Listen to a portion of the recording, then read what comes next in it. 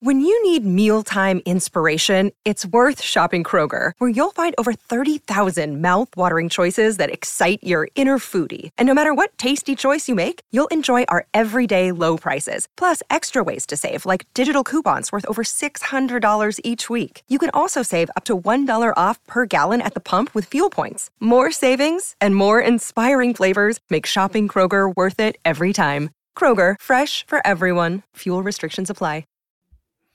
Hey everybody, welcome to It Never Rains on this podcast. I'm Hythloday. I'm managing editor for Addicted to Quack. It's a website. Joining me this week is one of the great ATQ writers, Badwater. How you doing? Doing pretty good. You can't be doing bad at all during the start of football season, and basketball's a month and a half away. Fall's a good time. Doing good.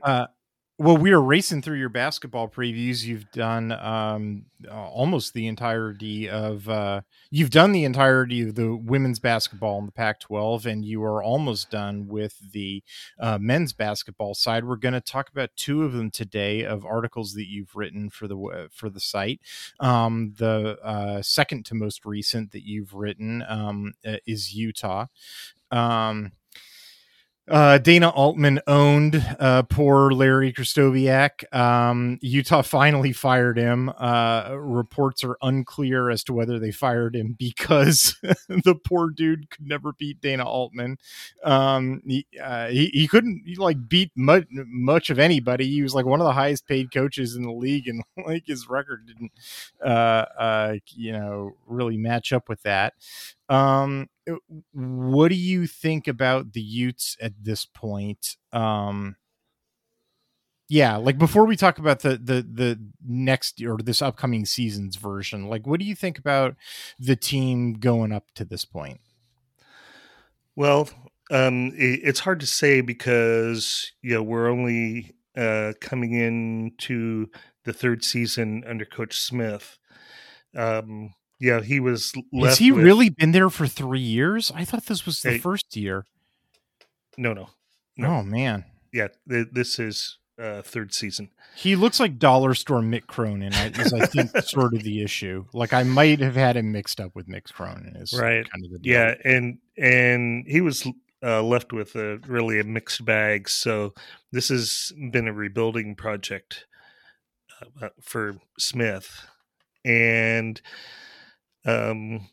last year, it, like it said in my article, Utah was projected to place 11th in the Pac-12 standings, and they didn't. They were actually winning some games.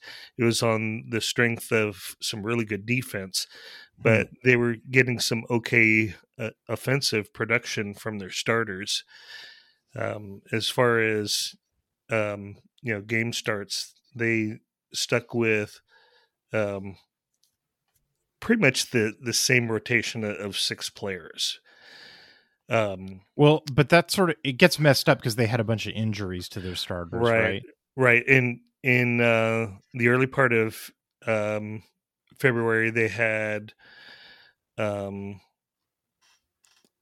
the injury to Madsen, and then a couple of weeks later is Raleigh Worcester was injured, and they struggled, because outside of those 5 or 6 guys, the rest of the team wasn't able to produce, and they kind of fell in the Pac-12 standings, and struggled because Utah does have some pretty good producers, but they have this huge drop off once you get away from the starters. So they can't afford to be injured like that. And it's just sort of standard story with teams that aren't top of the league in recruiting is they'll eventually find through development some players who are like, okay, you're a diamond in the rough, but you don't have 11 diamonds in the rough. It just doesn't work that way. Right. Well, we've kind of seen that with Oregon the past couple of seasons too, and they get into enough injury trouble, and then the bench players have a hard time making up for it. I think there's not too many teams outside of the top echelon where that's not going to be the case. I mean, there are teams that can handle loss of starters better than others. Yeah, exactly. But not so, Utah. Looking at 2023, what are they looking at, or do they get their injured starters back? Yes, they did.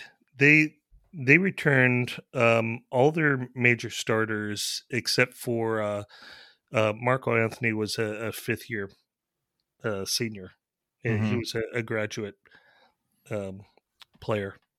And then Lazar Stefanovic transferred to UCLA. And it's kind of a drag. Stefanovic was the third highest producer offensively on the team. And so losing him to UCLA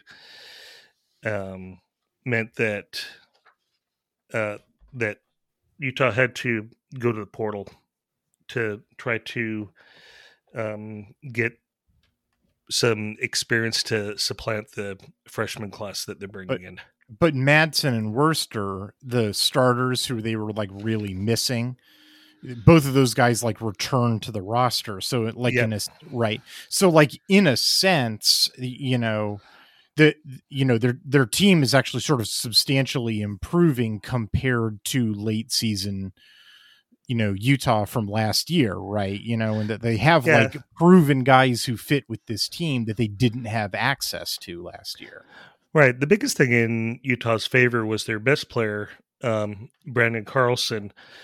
Initially tested the waters of the NBA to see what was there.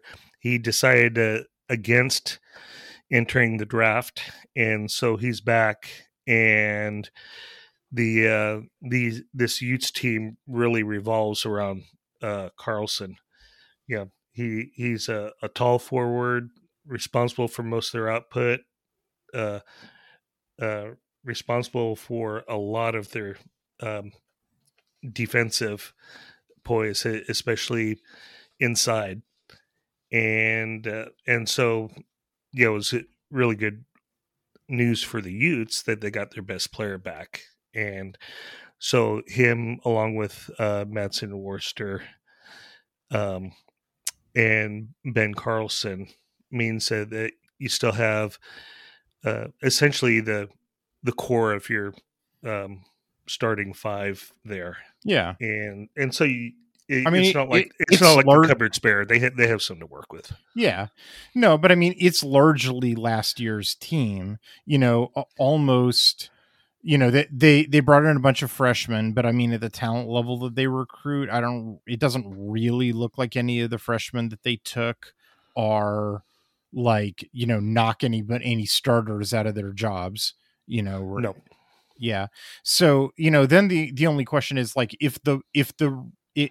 setting aside the injury issue, if the reason why this team, wasn't looking like they were going to break into like the top third of the conference, even before they got injured, was because their offense wasn't matching their defense. They were like this, they were like this Stonewall team on defense, and they were like the Stonehands team on offense, right? Like, then the only way out of that problem, other than sort of maturing into being great shooters, which, like, spoiler alert, that never happens. Like the only answer is that you replace, the one or two guys who left with like a hot shot transfer portal, shooter. Mm-hmm. They get them a hot shot transfer portal shooter. My eyes don't say so. And they have some players. They got a player from Salt Lake Community College. And so, I mean, he's got some okay stats, but this is a community college player. They signed Lawson Lovering from Colorado, Oh, he averaged almost 5 points a game. Yeah. He was a center, right? He was a big center who got 5 points a game. Yeah.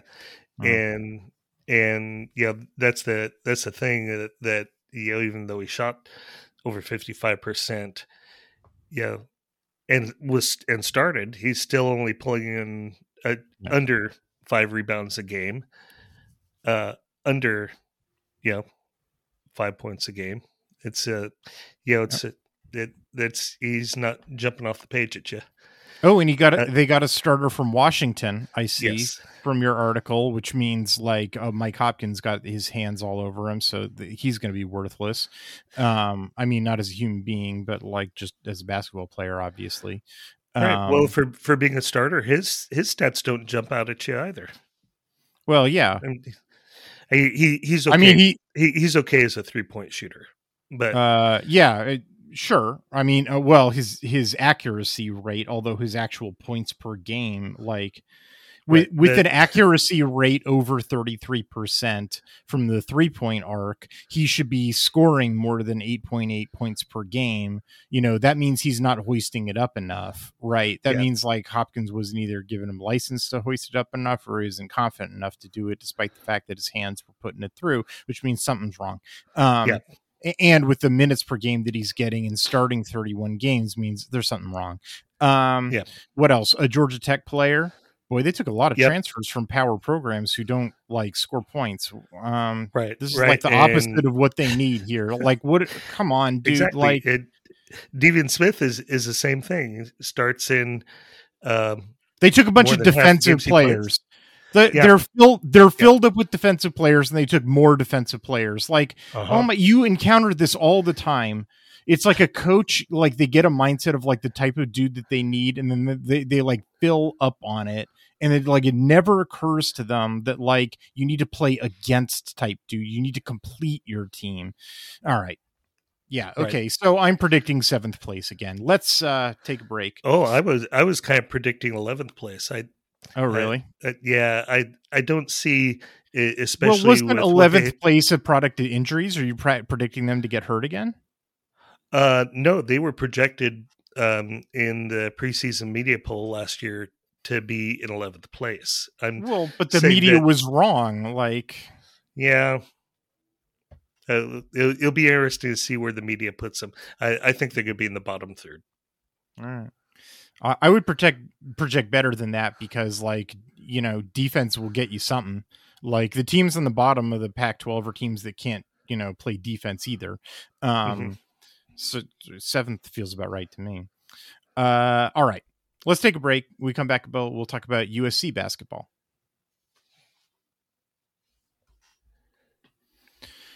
So, on the other hand, there is a team in the conference that did get a bunch of talent and probably can shoot the ball, and that's the Trojans. Mm-hmm. Yeah, the Trojans have been pretty good the past few seasons, the past 4 seasons. As I said in my article, they were probably a shoo-in to get into the NCAA tournament in 2020, had there been one.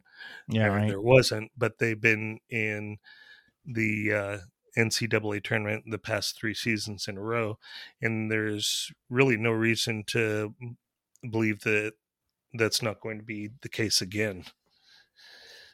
It's some pretty good starters. They were led by Boogie Ellis, who averaged almost 18 points a game, and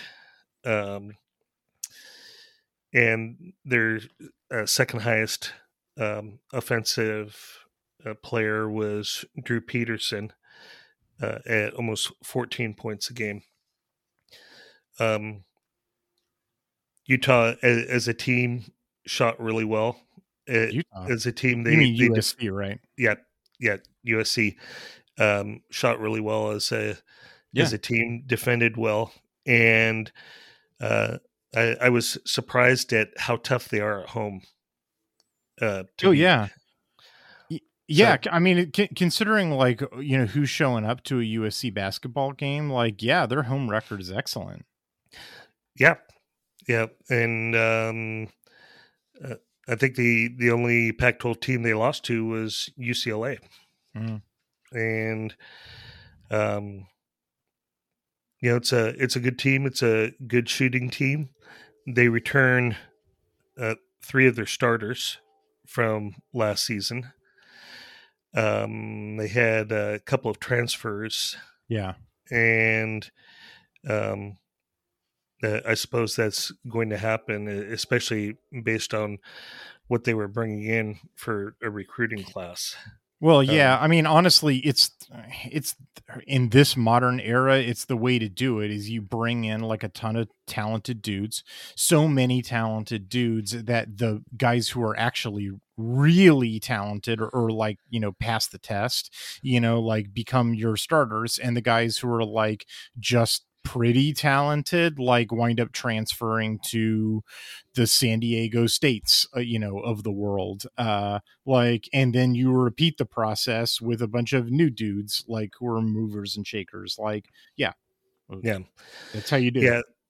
And USC managed on both the men's and women's side, they managed to snag the number 1 recruit in the country. And then, the men had another 5-star, maybe not consensus, but another 5-star, and then a couple of 4-stars to go with that. They had the number 4 recruiting class in 2023. Yeah. So, I mean, it was really scary, like Bronny James, LeBron James' son, commits to USC and then has a really scary, it was like, a heart thing or something. He like passed out in practice. He had a cardiac arrest. Yeah. And it was based on, I believe, I don't know where the term where the heart beats irregularly. But as I said in my article, I read an article a few weeks ago that said that the doctors had a lot of optimism that not only it is going to be cured now that they know what the situation is, but we could see him play a little bit later on in the year. Here's the bond. First of all, we're all praying for his health, and I'm sure everybody wishes him well. The crazy thing is, with a young man of his talent and of his bloodlines, and the hype that he brings to the program, 99 teams out of 100 in America, his return to play at would be essential to the program, both like on the court and what he represents, to the program, to it's, to making headlines, to getting attention, to drawing fans into the seats, et cetera. Everything that he represent, and then, and then also putting the ball in the basket, Sure. The bonkers thing about where Andy Enfield's got his program at is that like Bronny James could like take the season off at USC and like USC would be just fine. Yeah, like that's the level of talent that's at the program. That's the level of like, how much hype is going on. That's how much like USC recruits itself. That's how much, the fans show up and that they win at home. Like, LeBron James' son could sit out the season and it would have no negative impact on the team other than, us being sad that he wouldn't, play, and his health would be negatively impacted, of course. That's where Andy Enfield's got his program at. Right. He's brought in some incredible talent. It's kind of a strange situation where the number 1 recruit in the country that you recruited kind of gets outshined by a 4-star, maybe a 5-star, just because he's LeBron's son. And that's a crazy situation to be in. But Enfield has brought in some really good talent, and he didn't have a name them. Go through them, man. Oh, I mean, these are freshmen who are it's- probably going to play, you know, because Yeah. like that's what their talent level is. Yeah, they are. One is Arrington Page. He's a 4-star from Georgia, and he was ranked as the number 40 overall recruit on ESPN.com. So you have number 1, you have number 40. They brought in another 4-star from Georgia. It's a 6'8" forward, Brandon Gardner, and he played prep ball in New York City. And then, of course, the number 1 recruit in the country in Isaiah Collier. He's a 6'5" guard. He's a McDonald's All-American, and there's about a dozen other honors that go along with being the number 1 recruit. And so this class of 3 or 4 4-stars and 1 or 2 5-stars means you have the number 4 class in the country. And these guys and on top some of that, big time. It's not just LeBron James' son; it's also Yeah, DJ Rodman. Dennis Rodman's son, right. Who's at Wazoo, and not like he's been lighting the world on fire, but he's planning on transferring to USC. So it's like, the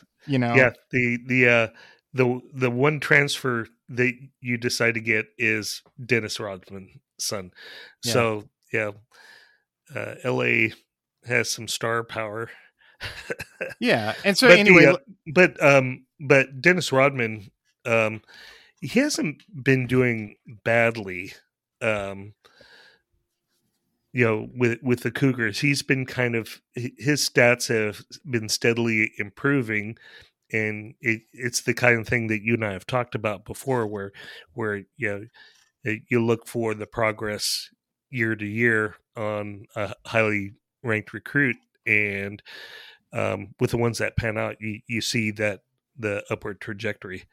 Well, sure. You see that with Rodman as well, and he may be depth on the bench, but I think even as a 6th or 7th player, he'll be productive.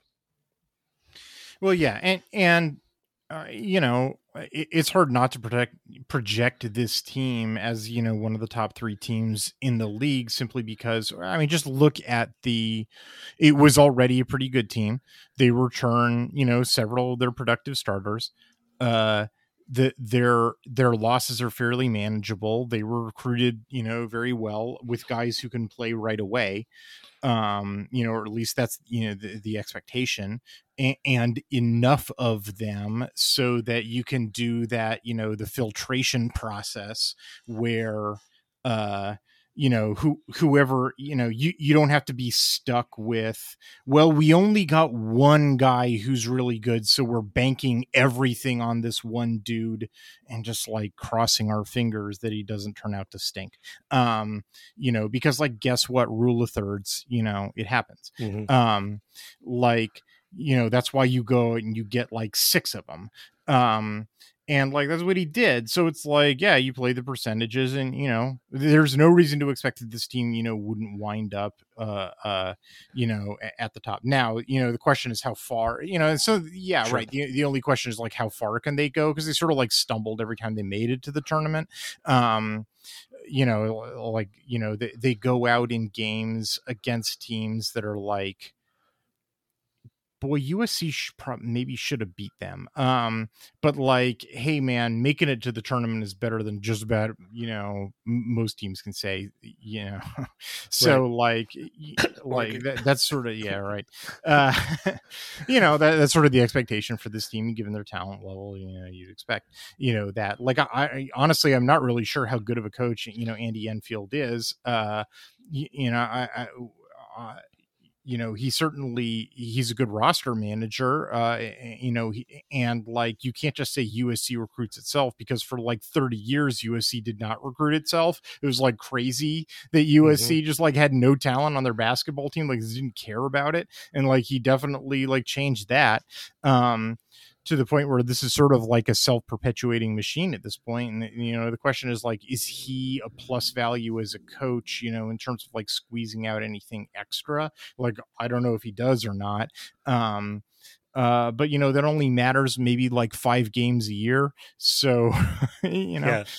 Well, USC is going to be interesting team to keep tabs on this year to see certainly. how all this talent pans out. All right, let's take a break. When we come back, we'll talk about some Hawaii football. So the Ducks play host to the Hawaii Rainbow Warriors on Saturday. My article previewing them will be up just about the same time you're listening to this podcast. I reviewed their 2022 film, and actually, interestingly, I also reviewed their offense of their 2021 film because Oregon's offensive line coach, Alik Terry, was Hawaii's offensive line coach in 2021. The story of Hawaii football in recent years is kind of it's an up and down one. Todd Graham, who used to be Arizona State's coach, among other teams, wound up there. And for I think he was there for 2 seasons, 2020 and 2021, on a 5-year contract. But he wound up resigning, I think officially resigning, but they were probably going to ask him to leave if he didn't. At the end of the 2021 season, it was just it was a horror show, man. Like, and in doing that film study on their offense for watching Alik Terry's offensive line, boy, it was really clear on film how bad that team was. Not just like a bad team, but like they did not want to play for him. And then like after the resignation and like all of that staff leaves, Terry winds up getting a job as an assistant in the NFL for that year, the 2022 year, before Dan Lanning hires him to be Oregon's offensive line coach in 2023. Anyway, like, and by the way, if anybody recalls the article that I wrote about that, I actually thought that Hawaii's offensive line in 2021 was like the one bright spot on the team. I think that Terry actually, all things considered, did a pretty good job on what was otherwise like a very like badly run team. Like Todd Graham had his son Bo Graham running the offense, and Bo Graham, like, it was a total nepotism thing. Like that dude, you know, that was like Brian Ferentz at Iowa, kind of like level bad. Like dude doesn't know what he's doing at all. Yeah, it's really hard to believe just how toxic the environment was over there. Yeah, just and incredible. And like I didn't link to it in this article that I wrote previewing Hawaii, but I linked to my preview of, or I linked to my article about Alik Terry, and in my article about this sounds like a stoner sentence. In my article, I linked to another article, and then in that article, that links to a third article, and in that article, it's got a bunch of like the like. It's the after action report that was written up, I think, in the Advertiser. That's like where they like interview players and stuff. And it's like all the allegations of like player mistreatment come out, and it's like bad. Like it's really bad. It's like one of the most toxic environments that I think I've ever read about in a football team. And like, I can tell you from watching the film on that Hawaii team in 2021, it's like, I mean, it wasn't just like a badly coached team where like the offense, like it had like 3 plays, like it was so bad, like, you know, schematically, and like analytically, like they couldn't figure out what they wanted to do or what they did well, you know, in order to emphasize it and de-emphasize the bad plays. And like they were predictable, and like all the like normal when I'm watching a coach who doesn't know what he's doing stuff, but then like all the mistreatment stuff. And then the other thing is like, look, man, you know, when I'm one of the things that I have to do when I'm doing film study is be able to identify when garbage time has started. Right. Like you can't just apply like a simple mathematical algorithm, although like advanced stats formulas try to do it because they're not watching film. They're just doing it from the box score. Sure. but I get to watch film, and I'm like, I can precisely identify when garbage time starts. And one of the ways that you do it is that, I mean, you can see it, like, you just human to human, you can see it. You can see it in body language, you can see it in effort level, you can see it in exhaustion, and like, you know it when you see it. Even a total rank amateur who's never watched a football game in their life could see it. The difference between, you know, when they're playing hard at the beginning of the game and when they've sort of given up. And like, man, it was hard to do that Hawaii film study in 2021 because it was like they'd give up a touchdown on the opening drive and it would be 0-7, you know, not normally a time when I would say, okay, garbage time has begun. And like all of my indicators would be going off about like, these guys have quit already. You know, they're done. They don't want to play anymore. Sad. Yeah. And it's like, I should not be wanting to start the garbage time clock like at 0-7, you know, this is bad. Like, so anyway, this has been a very long introduction of like how bad Todd Graham just screwed that program over. So he leaves. He takes, and like the entire rest of the staff goes with him, except for one dude, who's the longtime linebackers coach, who gets promoted to a defensive coordinator. I'm blanking on his name right now. Unfortunately, Yoro, I think. Gosh, I feel bad about this. Anyway, he. Yoro. He sticks around. He actually predates Graham, so like he's been around forever. But anyway, Hawaii hires Timmy Chang to be their coach, which sort of at the time, I guess you might be able to criticize as sort of this desperation move, because like when you hire one of your legends, it's sort of, it kind of looks like you're not hiring the best dude. You're just hiring a dude who will like, it's like a security blanket kind of deal. But like, look, man, I've now watched that Hawaii 2022 film and like his players want to play for him. Like it is night and day difference. I think it's got the same vibe as Oregon State. You know, it's way more. It's way more. Like I mean, like Jonathan Smith. Like I could talk for a long time about Jonathan Smith, but like the difference between how much, because it's like, I mean, I guess guys didn't want to play for the guy who preceded Jonathan Smith. Now that I think about it, like it's true. Like I don't know how like toxic that dude was. Todd Graham was like they are talking about like serious player mistreatment allegations. And like on the other hand, when I watch this film of Hawaii, like I am watching dudes like play through and beyond the whistle. Like I am watching a defense that like, look, we're not talking about the most talented dudes in the world here, but they are making up for it with want to. And you know me, Badwater, like I am not like that's not how I write about film. You know, like I'm a very analytically, you know, oriented person. Like I don't want to write about like psychology stuff. Like it's way too easy of an out. I usually hate most journalists who like only want to talk about that stuff and don't want to like get into the numbers.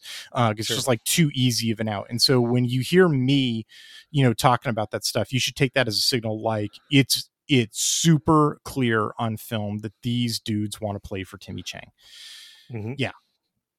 Well, it's kind of like, you know, garbage time. You just said that sometimes you have to take visual cues for when garbage time starts, and it sounds to me like this is the kind of the same thing. It's the visuals behind the numbers you're looking at. It's super clear. So anyway, let me talk about structure. So on offense, a little bit of history for those who are not quite aware.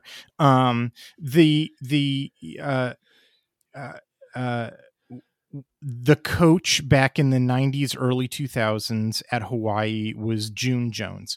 June Jones was himself a former quarterback at Hawaii. He was also a former quarterback at Oregon and at Portland State. While he was at Portland State, he was encountered a man named Mouse Davis. Mouse is not his given name, who actually I'm personally acquainted with, but I'm not going to tell that story. Mouse Davis is one of the originators of an offense called the run and shoot.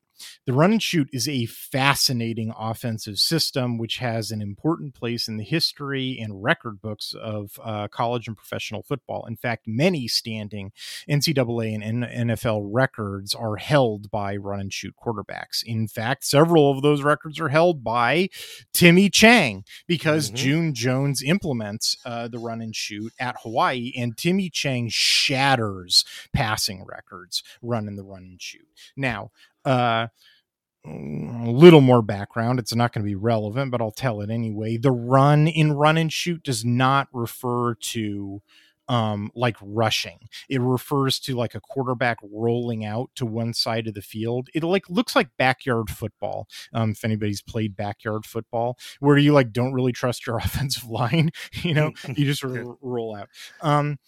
Anyway, run and shoot concepts is sort of like many of the concepts in the run and shoot have permeated college football, modern college football, and spread offenses, choice routes, four verts, a few other things, to the point where, like, in some ways, the DNA of the run and shoot offense is sort of disseminated throughout college football and has become like almost like indistinguishable from modern spread offenses. However, there are other like still very recognizable aspects to run and shoot offenses. And that's why when I say the following, I'm very certain of it. If Hawaii or Hawaii fans or commentators about Hawaii football ever tell you that Timmy Chang at Hawaii in 2022 and 2023 has revived the run and shoot and is running that offense today, they're not telling you the truth, like, or at least that's not accurate. They may be trying to tell you the truth, but they're failing to do so because this ain't the run and shoot.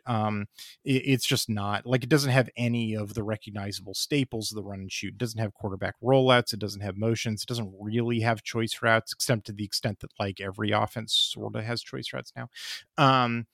It's really, more than anything else, the system that Chang probably picked up while he was the receivers coach at Nevada for 5 years, the 5 years prior, from 2017 to 2021, under Jay Norvell. Don't mix him up with Mike Norvell, who is Florida State's coach, previously Memphis's coach, where he was the mentor of Kenny Dillingham. Lots of connections, although that's not a connection. They just happen to share a last name, but they're not related. It's just a coincidence. Anyway, Jay Norvell doesn't even run that offense. He hired Matt Mumme. Matt Mumme is Hal Mumme's son. Hal Mumme originated, or was one of the originators, along with Mike Leach and a couple other guys, of the air raid. Matt Mumme comes to Nevada, and at Nevada you can't do anything except for run the pistol offense because Chris Alt invented the pistol offense at Nevada. He is a Hall of Fame coach with like 200 wins under his belt. It's crazy. So Matt Mumme sort of marries the air raid passing concepts with the pistol offense. Another dude who does that is Nick Rolovich, who winds up at Hawaii, who's the first guy who's a former Nevada assistant who's running the pistol offense with some air raid concepts, who calls it the run and shoot but is lying. And then he brings that to Wazoo, tells everybody it's the run and shoot. And then I'm doing film study and I'm just like, this ain't the run and shoot, dude. This is the pistol offense, but with, air raid, passing trade. And then I flip on the Hawaii 2022 film thinking, oh boy, this time it'll be the run and shoot because it's Timmy Chang. This time for real, I'm going to get to watch some more run and shoot, and my buddy Mouse Davis will be proud of me for understanding this. But no, it's the same old, it's the pistol offense, again. So yeah, I know. I mean, I don't really have a problem with it. Like, I'm not really complaining. It's not like one is superior or inferior to the other.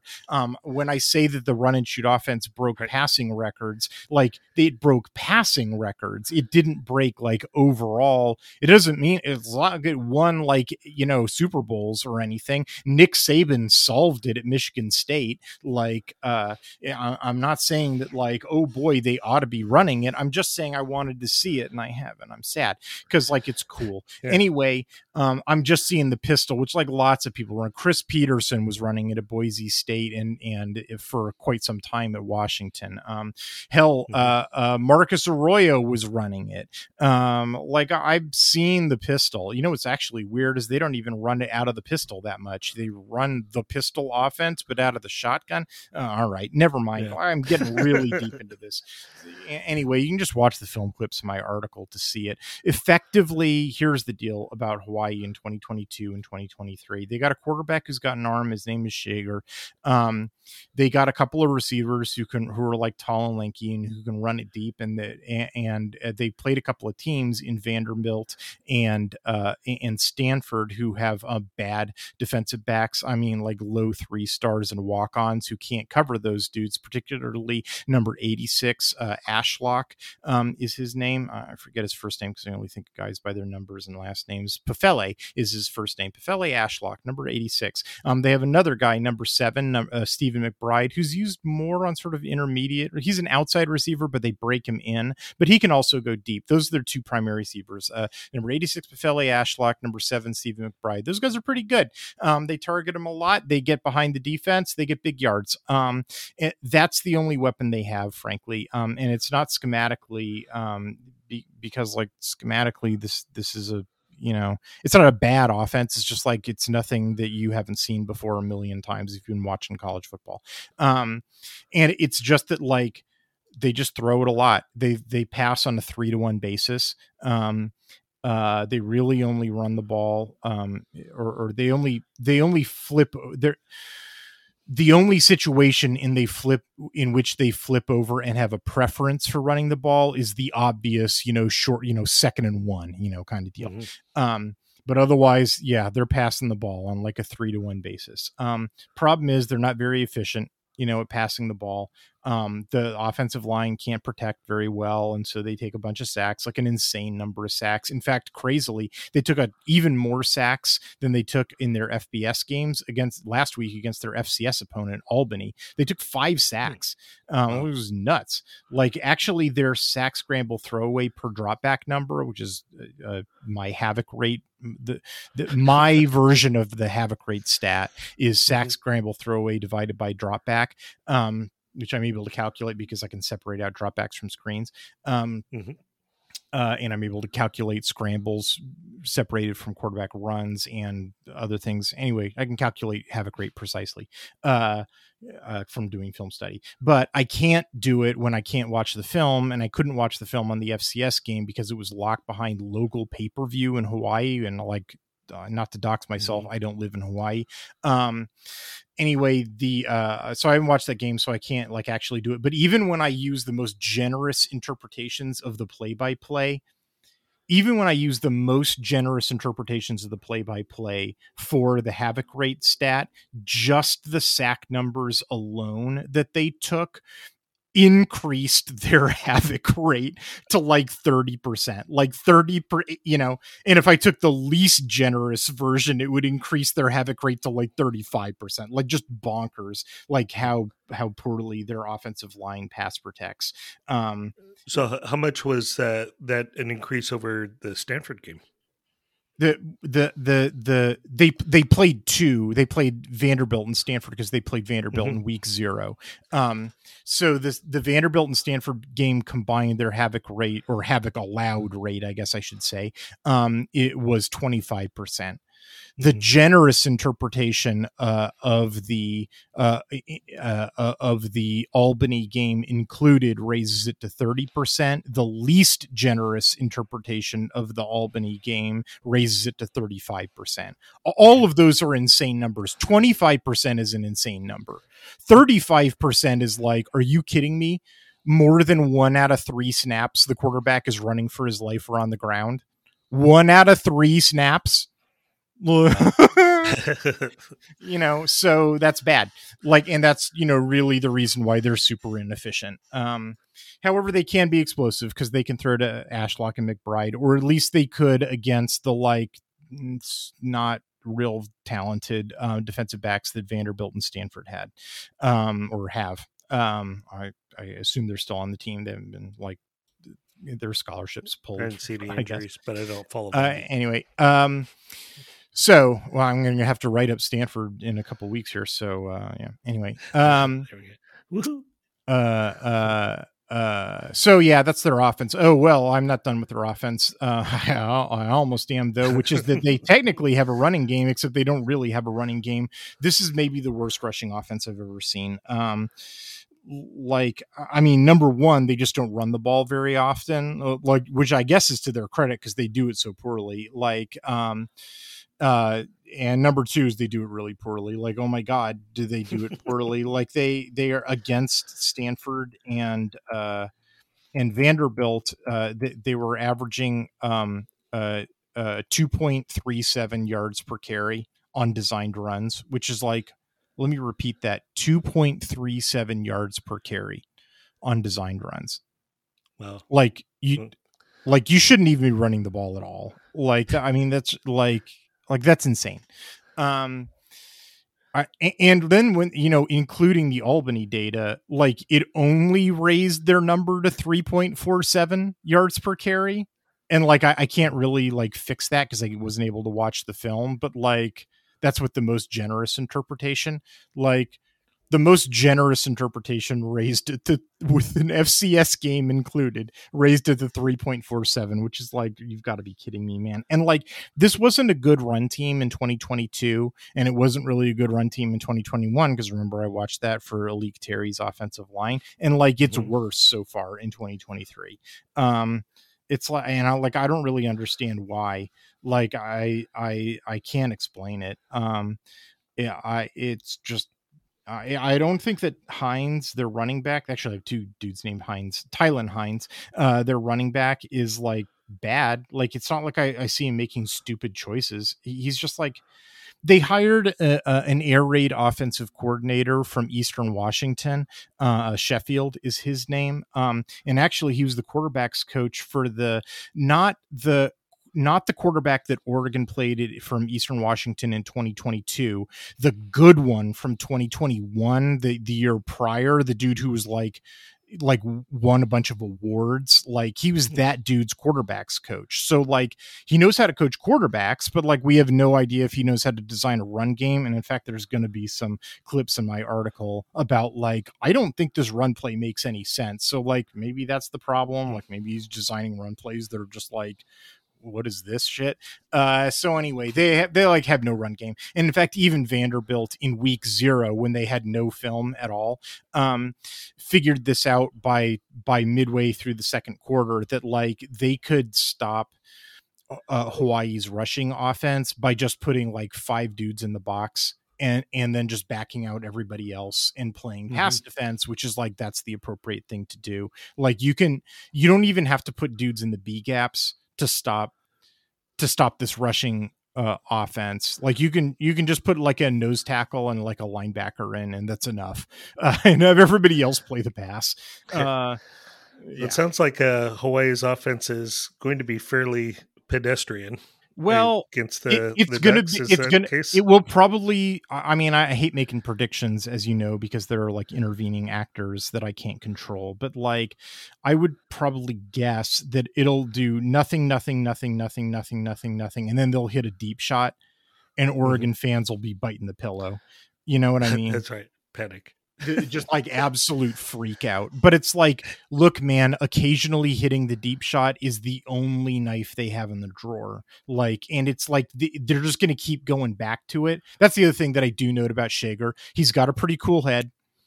He doesn't freak out.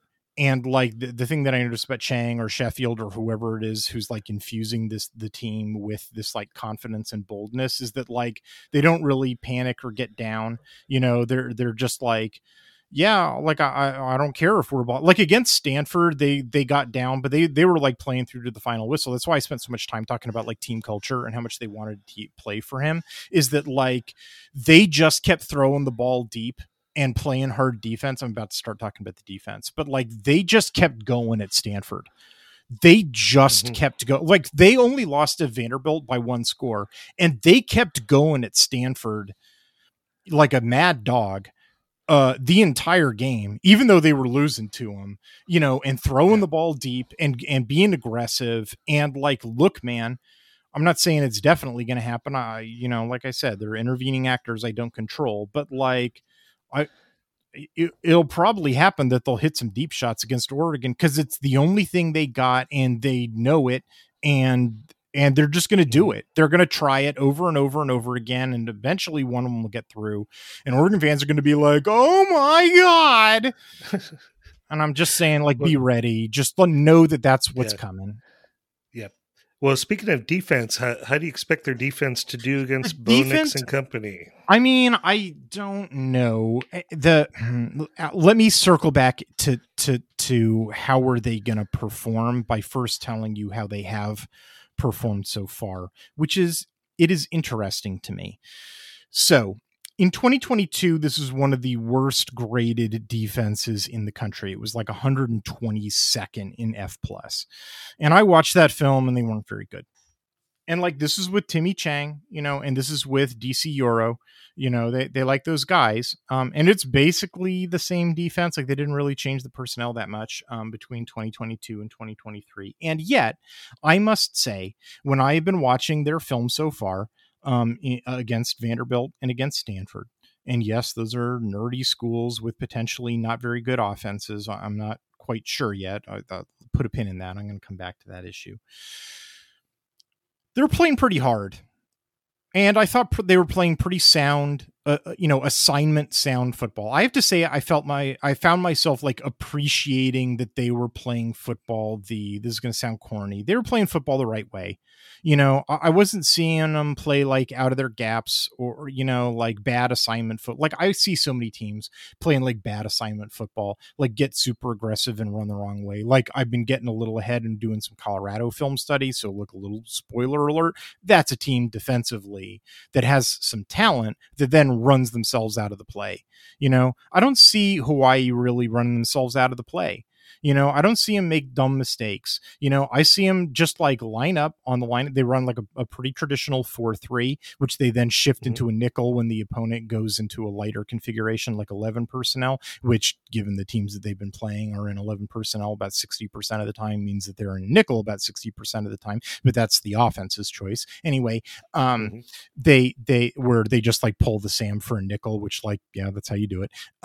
Anyway, look, man, I just like, I think this team like knows what it is. I keep going back to the psychological stuff, and I know that sounds a little fluffier than I normally talk about, but I just have to say, like, I just like appreciate the way that they play. Like, they don't do dumb stuff. They don't beat themselves. They don't, you know, they just line up and play, you know, football correctly. They know what their assignments are and they do it right. And when they get beat, it's because they got beat. You know, it's because the player across from them made a more athletic play or was a more talented dude or a bigger dude or a faster dude. You know, not because he was smarter than him or knew his assignment better, or because the Hawaii player made a stupid mistake. Well, I mean, occasionally that happens. They are kids, but, you know, not that often. Or because he was trying to be a hot shot, or because they committed a really stupid penalty, or, you know, any of the things that I hate seeing when I watch. Like, I didn't find myself watching the Hawaii film and like throwing stuff at the screen going like, oh, boy, I hate watching this. You know, I found myself going like, boy, this is a well, you know, competently coached team with, you know, competent players who know what they're supposed to be doing. And when they lose, it's because they lost, not because they beat themselves. So I'm like, yeah. Right. And you know what the result of that is? It was like, this is the craziest thing about it. Like, craziest thing in my whole article. Every one of the numbers that I collected for them is perfectly average. Perfectly. They are. It was in pass defense, 36 wins, 36 losses. In rush defense, 24 wins, 24 losses. Like, perfectly 50-50 efficiency rates, right? Yards per pass attempt allowed, 7.3, which is almost perfectly average. Yards per rush allowed, 4.15, almost perfectly average. Wow. Explosive plays allowed, 15%, perfectly average. Like, every one of these numbers, perfectly average for the FBS. It's like crazy, which is like, yeah, that's what happens when you win on half of your plays and lose on half of your plays. because you got beat on half of your plays and you beat the opponent on half of your plays. Yeah, exactly. Now there is one split. Here's what the split is. They're in explosive play defense. They're good in rush defense. They limit the opponent to only 10.5% of opponent runs gain 10 plus yards, which is good. It indicates that they are stopping explosive runs better than average. However, explosive pass defense, they are allowing 17.8% of opponent passes to gain 15 plus yards. That's worse than average. The through line that I can detect is when pressure doesn't get home, which, that happens about half the time. Nothing unusual about that. Here's where the problem is. Their linebackers and their safeties are not great in coverage. They're just not, like I kind of like them. And they also have a problem where one of their starting linebackers, number 16, Taylor, he tore his ACL. Unfortunately, he's going to miss the rest of the season. They have a backup. Yeah, it does suck. They have a backup who's played a bit, number 3, named Smith, Jalen Smith, I think, who I think is going to be able to slot in for him. And so they're not like totally bereft, but like it does suck. He was their leading tackler and pretty good. But anyway, their linebackers are not great in coverage, and their safeties are really problematic. They're free safety, and they're starting free safety, and they're starting boundary safety. I won't name them in this podcast because I sort of called them out already. But like, there is one interesting thing I'll note, however, which is that there's one dude. He wasn't the starter. His name is Elijah Palmer. He wears jersey number 28. He wasn't initially the starter. He was a backup, but against Stanford, he played really well. I think better than both of the starters. And I wouldn't be surprised if by the end of the season, he winds up taking one of their jobs, and maybe he winds up taking somebody's job like starting on Saturday. Like, his performance was so strong against Stanford. Like, his film popped, man. So like, watch out for number 28, Elijah Palmer. His problem is he's a little short. Like, I can see why the two dudes who got the start is that they're like 3 to 4 inches taller than he is. And Palmer, I mean, he's a better football player. Just like God didn't make him tall enough. But like, man, his film's just so much better. Like, I wouldn't be surprised if you see him all over the field. But that's the wrap on their pass defense. Well, it kind of sounds like we're not going to know much more about Oregon after they play Hawaii as we did, when they played Portland State. So,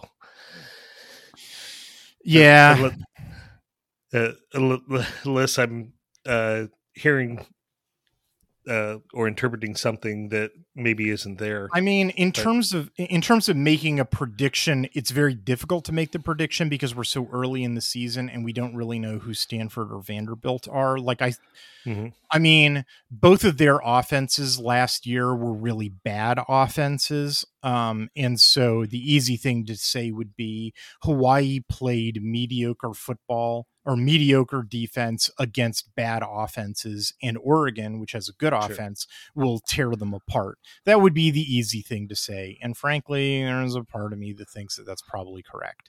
But the other part of me, wants to sound a note of caution, to say, like, there are reasons to believe that Stanford and Vanderbilt may have better offenses this year than they did last year. And that by extension, Hawaii's defense. And I know from watching film, I just feel it in my bones from watching them. Like, I feel like Hawaii's defense is better than I was watching last year. So like, run them out of the building bad. Like, I don't think that's true of Hawaii's defense. I think they're not going to, like, they finished in the bottom 10 last year. I don't think they're going to finish this year in the bottom 10. So like, like I said, Hawaii, I think, is a competently coached team that's going to give Oregon, is going to put Oregon through its paces. Oregon's, I don't think Oregon's going to score 81 points on this team. Yeah. Like, I don't think their defense is that bad. I actually think that they might, give Oregon, not a game. I don't really think that's going to happen, or if Oregon isn't like scoring a lot, it probably has more to do with Oregon, self-inflicted wounds than anything else. But I don't think this is a joke of a defense, not by any stretch of the imagination. I like the way that those guys played, and I think the film clips will demonstrate it. Oh, good. Looking forward to the game. Yeah, me too. All right. I think that's going to do it for us this week. You got any parting words of wisdom for us, Badwater? Nope. Go Ducks. That's the usual. That's about as wise as you can get. All right. Well, it was a beautiful film to watch for the Rainbow Warriors in Hawaii. They're coming to Autzen, where I think the weather is going to hold up. But of course, it never rains on this podcast.